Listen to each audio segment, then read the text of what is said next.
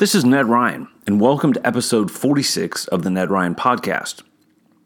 I wanted to talk about H.R. 1 today, which is Nancy Pelosi's bill that just passed the House. I believe it was 220 to 210. Is now going to the Senate, but it basically is Nancy Pelosi's bill to completely restructure our election process and really codify what happened last fall. And again, I would encourage you guys, if you've not read the Time magazine article from about 3 weeks ago about them, fessing up to what they actually did, the great cabal, conspiracy, collusion between a lot of the corporations, Chamber of Commerce, AFL-CIO, Big Tech, to fortify the elections. I would encourage you to read it. So now what Democrats want to do, obviously being spearheaded by Nancy Pelosi, is codify a lot of the stuff they got away with last fall. And so I want to talk about that. I also want to talk about some of the stuff that Ron DeSantis and some of the other Republicans are doing to combat that. But also, again, some of the things that you can be doing, right? Because this is a huge deal. And if this is not defeated, and again, it's passed out of the House, but the odds of it passing the Senate are fairly slim, which is good news. Because I would remind people, they have the legislative filibuster still, right? The filibuster for judges has been removed, but the filibuster for legislative bills has not been. So Democrats would need 60 votes, and they're not going to get it, right? There's no way.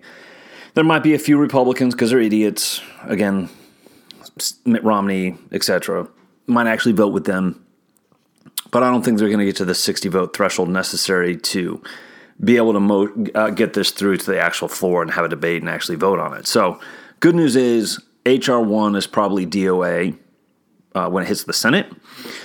But I want you to know what's in it, and I also want you to know what Ron DeSantis and some of the other Republicans are up to. So, again, I'll start with H.R. 1, and it's called For the People Act, right? They always do these Orwellian things, when in fact it's nothing that has nothing to do really with advancing the interests of the American people as a whole. It has everything to basically make cheating easier, right? They want to mandate mail-in ballots, same-day voter registration, felon reenfranchisement, restrictions on campaign financing, outlawing of gerrymandering. They want to legalize ballot harvesting.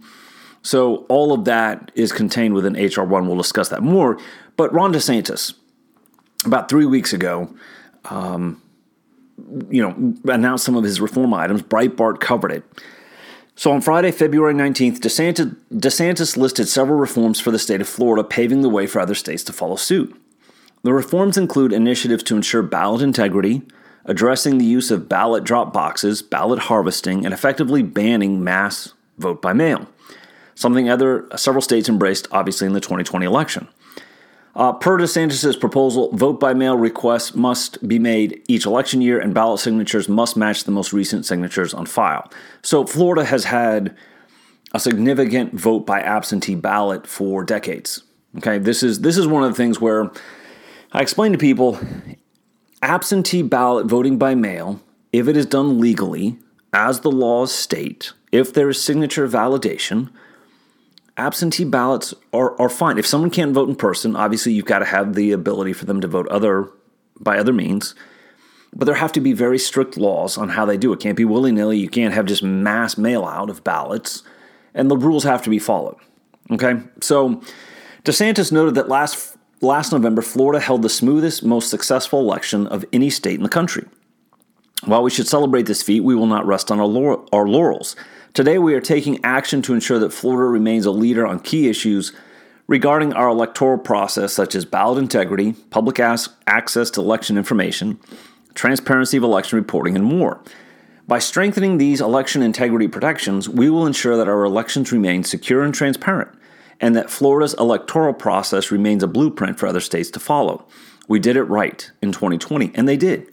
I mean, the amazing part about Florida is one of the biggest states. I think is it the third largest state, fourth largest state in the country? One of the largest states in the country, and yet we knew by election night who had won Florida, right? And they have significant, vote-in by mail, absentee ballot. But the way that they've done it, Florida's laws need to be passed in other states. Ohio's kind of got something similar, but you should be able to count absentee ballots. I want to say it's 2 to 3 days before Election Day. You can start counting them so that on election night, after you counted all the in-person voting, you've already tabulated the absentee ballots, the mail ballots. And then on election night, I think it was 10 or 11 o'clock, they were able to announce the winner of the state. That's one of the reasons that I want to see Florida laws passed throughout the country, because we don't want election weeks. That's where mischief happens. That's where people start to play games. Election day is election day, not election weeks. And Florida's done it right, and they've been doing it right for decades. So DeSantis articulated the following proposals. This is, again, 3 weeks ago. Political parties and candidates cannot be shut out from observing the signature matching process. What a shocking concept. Common sense, right? Observers from either party should be within close enough range to be able to identify and confirm, yes, in fact, that signature matches that mail-in ballot signature, right? We're only asking for common sense, fair election process. Supervisors of elections must post overvote ballots to be considered by the canvassing board on their website before the canvassing board meets. His proposals also prohibit counties from receiving grants from private third-party organizations for get-out-the-vote initiatives. What is that specifically? That's specifically targeting Zuckerberg's Center for Tech and Civic Life, as I've mentioned in a previous podcast, in which Mark Zuckerberg dropped $350 million into the Center for Tech and Civic Life, and they ended up spending, based off reporting that we can get from the Amistad Project and others, about 99.5% of their monies in blue counties and blue cities to boost the blue vote, right? Third party paying election officials, even election judges in Philadelphia, Center for Tech and Civic Life, paying these people to boost get-out-the-vote initiatives for their coronavirus safe elections project. So DeSantis is saying we're going to prohibit counties from being able to do that. And other states are doing this as well, which is good news, right? You can't have private funding of public government election officials because it corrupts the process. One of DeSantis' proposal would require real-time reporting of voter turnout data at the precinct level. Supervisors of elections must report how many ballots have been requested, how many have been received, and how many are left to be counted, right? Again, this is about transparency. If there were 1 million ballots requested, let's say 800,000 have been received, and there's 200,000, 800,000 received, and out of those, there's maybe 100,000 left to be counted. So just there's public, real-time reporting on what's actually taking place with some of the mail-in votes. So Tom Cotton also has commented on some of this voter election mischief that the Democrats are trying to pull off again, as encapsulated. I think it's like a 700-page or almost 800-page bill, H.R. 1.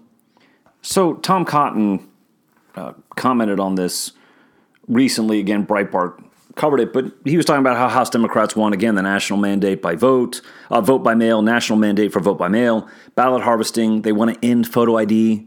They actually have an H.R. 1, a provision where you can't actually clean voter rolls. That could be perceived as voter suppression.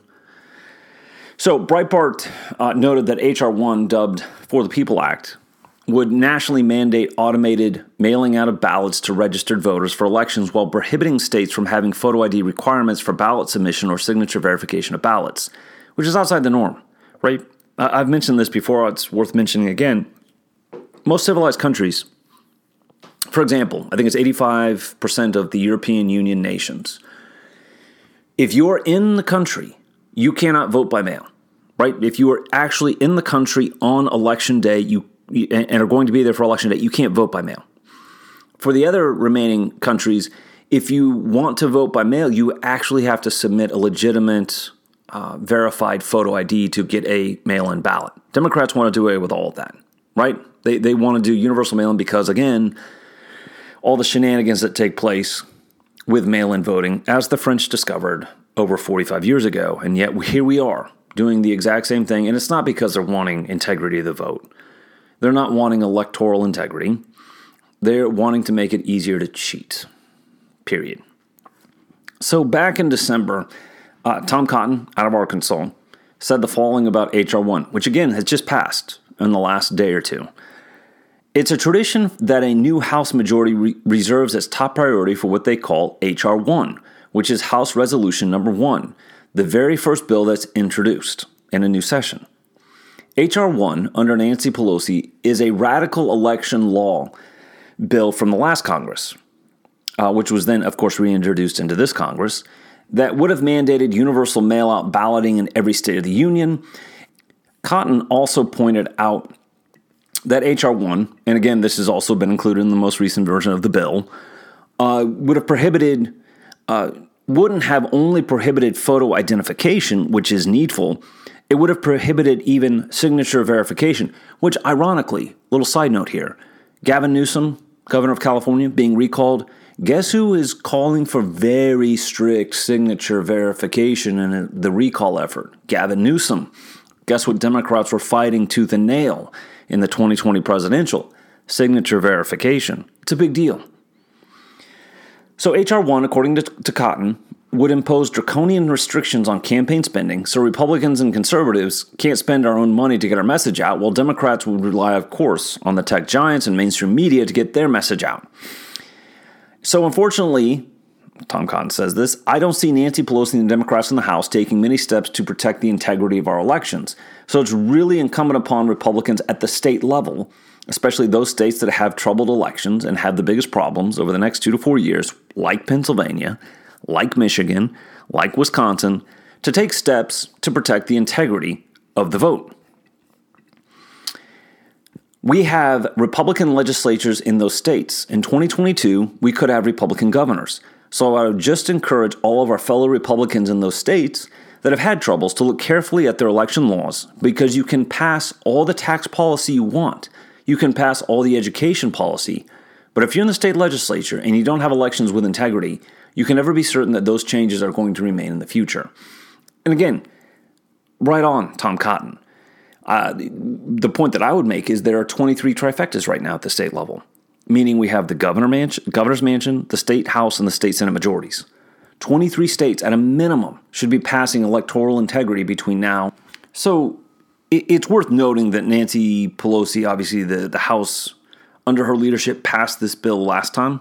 And Breitbart reported in 2019 that Pelosi's legislation is a massive federal power grab away from the states. The Constitution gives primary authority to the sovereign states to conduct elections. This bill, which again is the precursor to H.R. 1 that just passed again, this bill empowers the federal government to micromanage elections by requiring states to get pre-clearance from Washington, D.C. before changing their election procedures. H.R. 1 also mandates countless millions of taxpayer dollars to be given to candidates for their campaigns, requiring citizens to fund candidates who those citizens actually oppose for office. Additionally, it forces all states to allow all convicted felons who have completed their prison sentences to vote, who are of course projected to overwhelmingly favor Democrats. Requires all states to allow same-day voter registration, which likely leads to voter fraud. Makes it difficult for a state to discover if a voter is also voting in another state. It would prevent states from limiting early voting. It would prevent states from limiting voting by mail. It would require all states to provide free mail-in absentee ballots. It would criminalize political speech that the government deems discouraging to voters who are statistically more likely to vote Democrat. It would take redistricting away from elected leaders to give it to left-leaning commissions who are, quote-unquote, supposedly independent. It's especially important since Republicans control 62 of the 99 state legislatures throughout the country, and thus are set to otherwise heavily benefit from the upcoming redistricting cycle following the 2020 census. So when this bill was debated in the last Congress, Alabama Republican Mo Brooks lambasted it by stating the following. As a backdrop, let me emphasize that the long-term goal of socialist Democrats is to dilute and undermine the voting power of American citizens.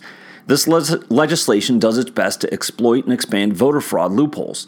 How do we know that? By past socialist Democrat actions and conduct. For example, in many parts of America where socialist Democrats enjoy dominant political control, they have made it lawful for illegal aliens and lawful non-citizens to vote, thereby diluting the vote of American citizens and undermining the ability of Americans to run their own governments. San Francisco is the largest such city, where illegal aliens and other non-citizens can not only lawfully register to vote, they in fact vote in local elections. Further, H.R. 1 does its best to exploit and expand voter fraud loopholes that socialist Democrats slipped into past federal legislation That, for example, empowered as many as 95,000 non-citizens to register to vote and 58,000 non-citizens to actually vote in recent Texas elections. On November 5th, 2020, Indiana Republican Representative Jim Banks tweeted the following: Democrats have always planned to use mail-in ballots to sway this election. That's why they introduced and passed H.R. 1 when Pelosi took the House majority in early 2019, long before the pandemic. If it had passed, every state election would look like Pennsylvania, Wisconsin, and Michigan right now. It's also worth noting in the previous Congress that H.R. 1 passed by 234 to 193. Pure party line. Same thing that happened this last time. It was only 220 to 210, obviously because of Republican pickups.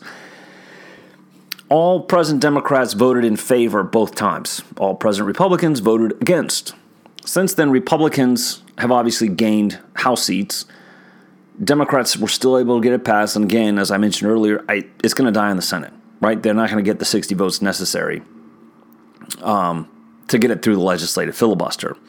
So it faces really steep odds, especially since there appears to be no crossover appeal at all. Of course, we have our share of idiots, whether it's Murkowski or Romney, even Ben Sass.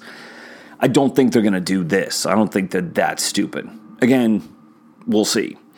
And I'm not convinced that Joe Manchin of West Virginia, Democrat, and some of the other kind of blue doggish Democrats would actually vote for this. Who knows? But again, it's 50-50 with Kamala Harris being the tying vote. Long ways to get from 50 to 60 in this very divided political time.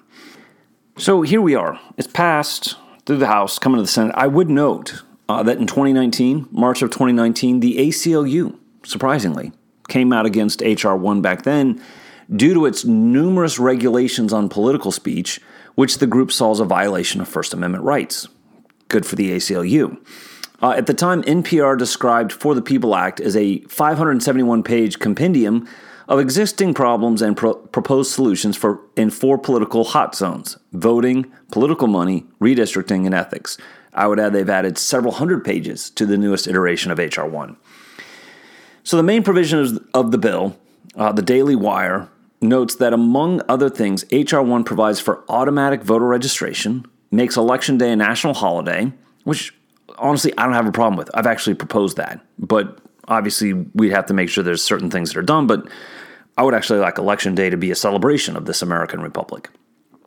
It would restore many felons' voting rights, cuts back further on states' ability to control their own voter rolls, revives the previously gutted formula of the Voting Rights Act of 1965, mandates the disclosure of donors to politically active 501c4s, mandates that presidential inaugural committees disclose expenditures in addition to donors, and mandates that presidents and vice presidents must release their tax returns.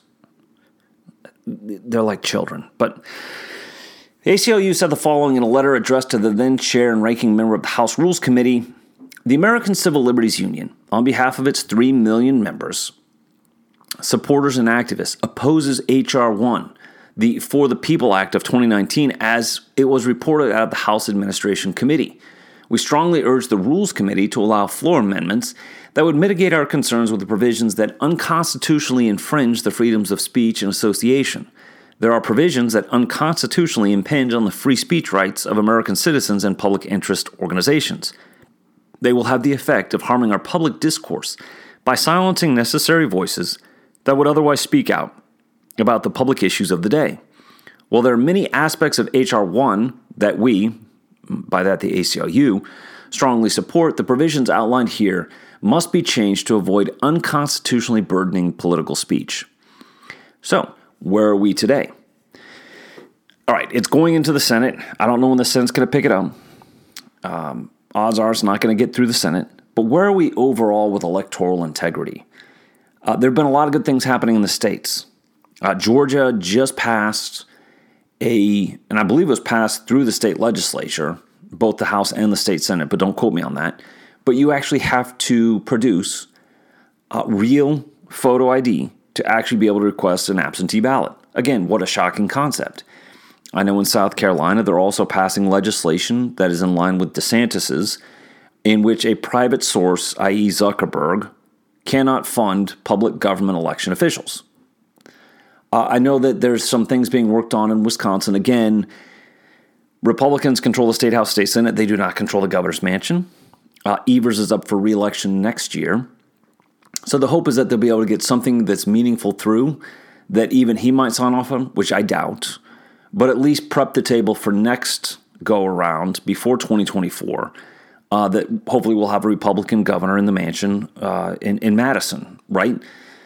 So there are states that are working on this. I think a lot of state legislators woke up and realized, first of all, I think a lot of them didn't understand what their rights were, what they could actually do.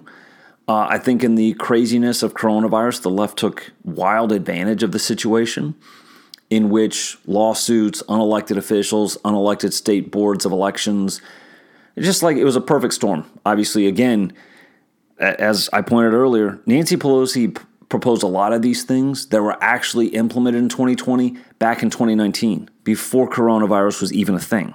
They just used coronavirus as the excuse to be able to push some of this stuff through, even though it was not legal. Right? A lot of what they did, there were obviously some court cases that went their way, a lot of them actually, but a lot of what they did skirted state constitutions and state laws to achieve what they had hoped to do by passing H.R. 1 back in 2019, and again, they're at it again, right? They're trying to codify in 2021 what they got away with in 2020. So it's incumbent upon these state legislatures and 27 Republican governors like Ron DeSantis to say that's not happening. We're not going to allow you to play games with our electoral process. I mean, this is a huge, huge deal. So I would encourage you, if you want to find out more about H.R. 1, Julie Kelly wrote a great piece on it at American Greatness. I know there was a great piece at the New York Post. I believe there was another great piece at Spectator USA. Get up to speed on it. I'd encourage you to call your elected officials in Congress and say, especially in the Senate, obviously, since it's passed the House, don't even think about voting in favor of this.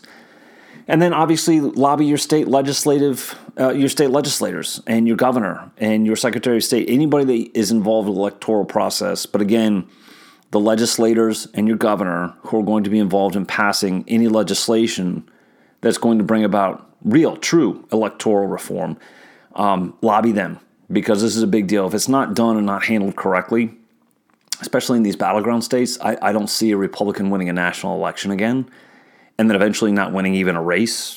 I mean, honestly, a race of any importance in the battleground states.